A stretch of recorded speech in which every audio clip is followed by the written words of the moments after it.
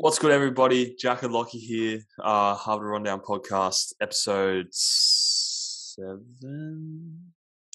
7 of the off season. Episode 7 of the off season. We're pretty happy today. The Boomers are finally Olympic medalists after a long drought without. Pretty exciting MVP Woo! of the Olympics for me right here. We got my boy Matisse. He's the GOAT. He's the GOAT of this episode. Fucking GOAT. But yeah, so very impressive overall game from the Boomers. We'll cover that in a sec, but we just want to get to the gold medal game between the US and France, where France were actually in it the whole game. And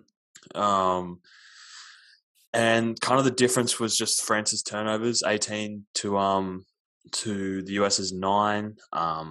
And yeah, Nick Batum not having a great outing in terms of scoring the ball.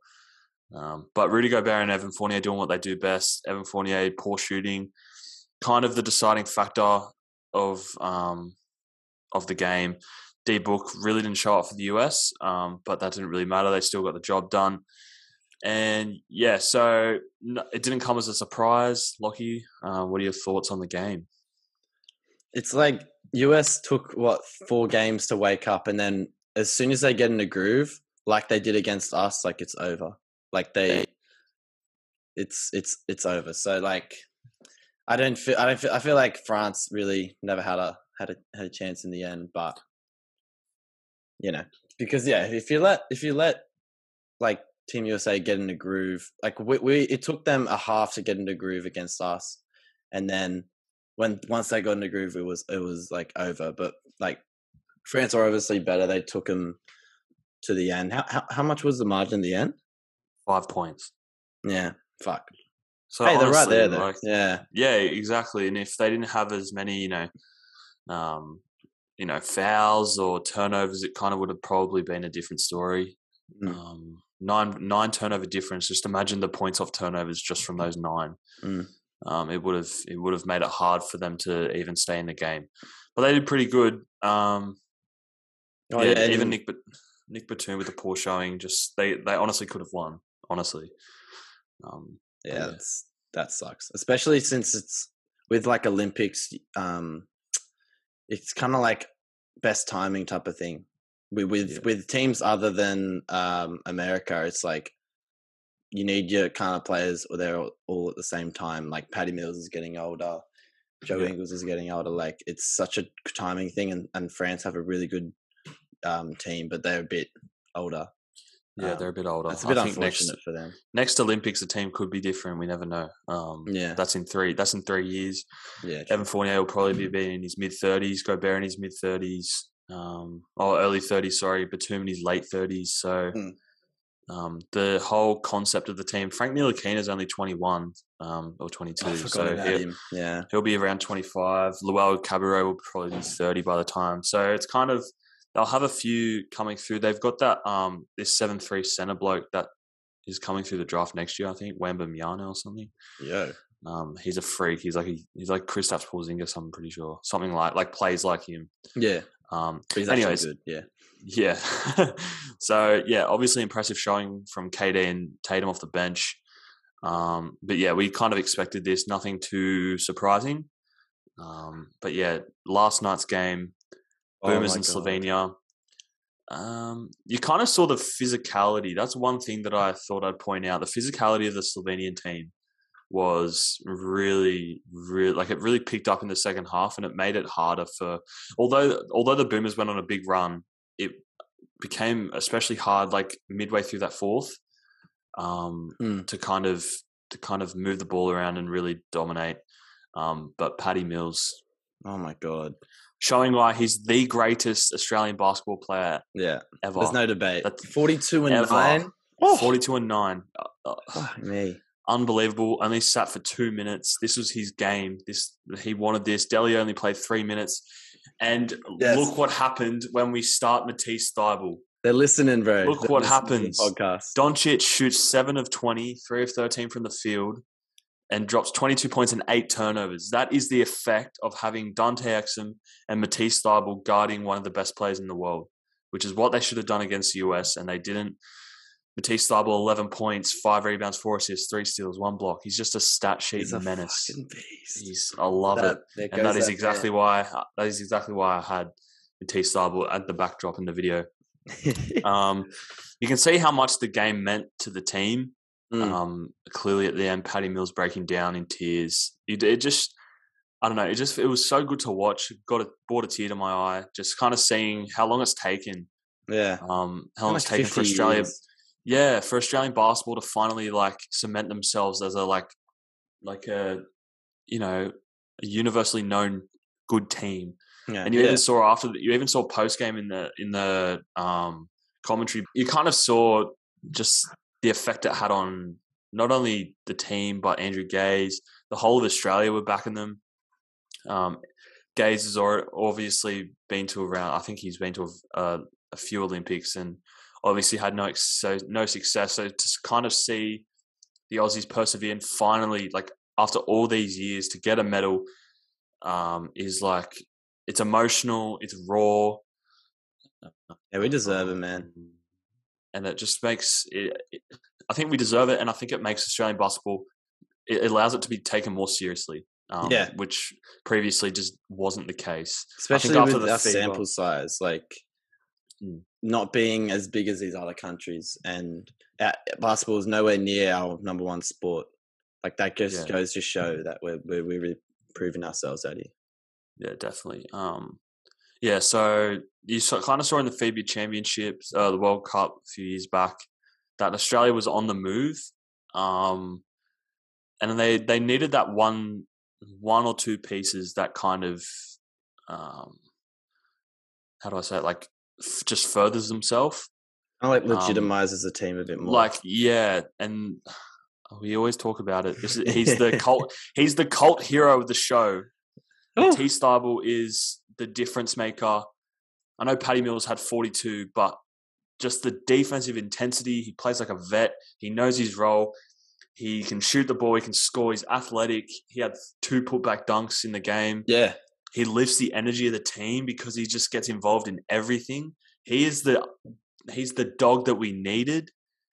And I actually think that it put us over. And obviously, like not having Ben Simmons there, you needed someone there to fill kind of the void. Yeah. And Matisse, obviously not the superstar powerhouse that Ben Simmons supposedly is, but he fits the culture. He is good with all the guys. He plays properly. He knows his role and he sticks to it. And I think Australia's fallen in love with him because he's not like your typical Aussie player. He's American, really, but he's representing Australia. Like that's big for an Aussie fan base to have an American who could have. Well, he probably wouldn't have got picked for America, but to stick with his roots, play for the Aussies, and help them win a medal is massive credit to him. Crazy times. Just cut it out. Just go. Go. Yeah. 3, 2, 1. Jock Landale again, proving why he's a really solid big man. He had a really good like left hook, from on that baseline. Those are like little things that I guess that you can teams look for, just like doing fundamentals. Yeah, and I think that's why he's a good pickup from Coach Pop in San Antonio because he kind of has all the basics right, and that's where you go to an NBA team and help kind of advance yourself in bigger skills, trying to diversify your game kind of thing, add different elements. He's already got the jump shot there. He's got signs of one. He just got to shoot them more. But yeah, impressive showing from the Boomers. This is going to be a really short episode. Lockie's feeling a bit crook. I'm very tired. As you can probably tell, we're not in... Dante Exum. Sorry, I just want to talk about him because his Olympic run was so good. Oh, and he's taken so many years to prove himself as like an NBA player. And I really do feel like his like breakout season's coming. Near the end, down the stretch in the fourth, he had like catch and shoot 3. He was like, he had a floater. Like he was just so involved with it. He wasn't shying away from it. And I think Yeah, he looked amazing in the Olympics, and I wouldn't if you're the Spurs, would you look at Dante Exum? Because I think he'd suit. I think he'd fit Yeah, he well in fit the that system. culture. Yeah, He'd be good for DeJounte Murray, who's obviously young. Exum's got experience, can kind of help him. They're kind of the same type of player. So I feel like Exum could fit in the rotation. I think he'd be good. Like obviously with Landale, that could be like the kind of 1-2 punch off the bench, yeah. which is kind of what Baines and Paddy were when they were obviously there. Spurs, yeah. Exum's not a shot creator like Paddy, but he can hit the three. He's athletic. He's a great defender. He's a good playmaker, and he would. I don't know. I think he'd fit well in the system. Also, probably like another team like the Sixers, maybe. I'd say Sixers are like Bucks as well. I could see him. Yeah, Bucks would be good. Really Just in like a system where he can just in a system where he can go play under a experienced head coach like the Heat even, and just learn and just be a winner, come in and affect right away. He doesn't have to play big minutes, but he can come on and help adjust the momentum. He can play defense. I think you'd be silly as a team to not go out and try and find a guy like him or sign him.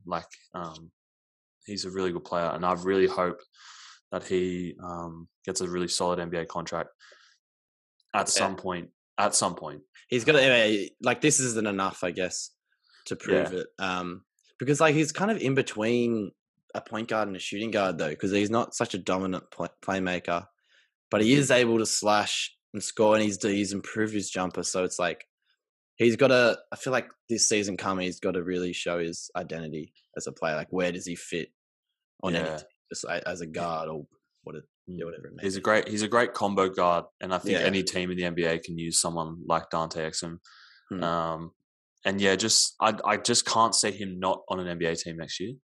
He's with the Cavs now, he was at the Cavs, and then he got traded to the Rockets in that James Harden deal. But yeah, he actually played some solid games for the Cavs at the start of the year. He was looking like he was coming back really nicely, and I kind of wish we kept him, but it's a business. He's just that player that's going to be shipped around in trade deals. I hate to say it, but he's been like that since he left Utah. Obviously, he was so injury prone in Utah. Now he's just slow. Now he's kind of got back.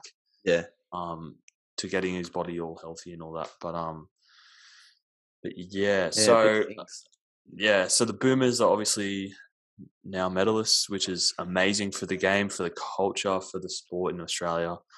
We're missing playing basketball terribly. I don't know. It feels kind of weird not being able to play because it's like a 2-night thing for both of us. Yeah, I know. It's very depressing. And obviously, we both kind of work a lot. Well, I work a lot at the moment. I'm not working. So it's kind of hard to find time, which just makes it even worse. But so obviously once we're out of this lockdown, we will be we'll be doing some IRL videos. Once basketball comes back, we'll be kind of doing some cool idea things that we want to keep a secret because I think it's going to be sick. Yeah.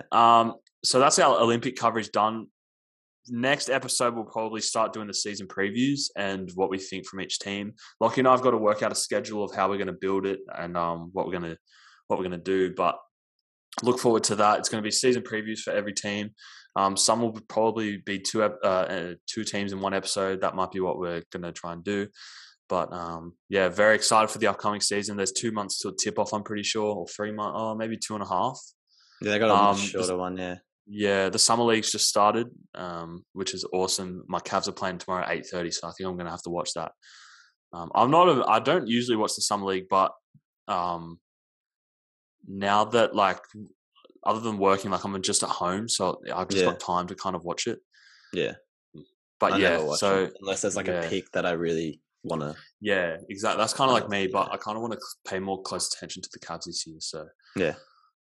It's exciting times. But yeah, guys, that's it from me. Lockie's a bit under the weather. He's got to go have a bit of a rest. So I'm gonna do my assignment. But then fantastic. Yeah, it's great. Fantastic. You know. Oh, nice. The evening things. All yeah. Right. But hey, fucking bronze go. medalist. Yes, let's go. We did it, man.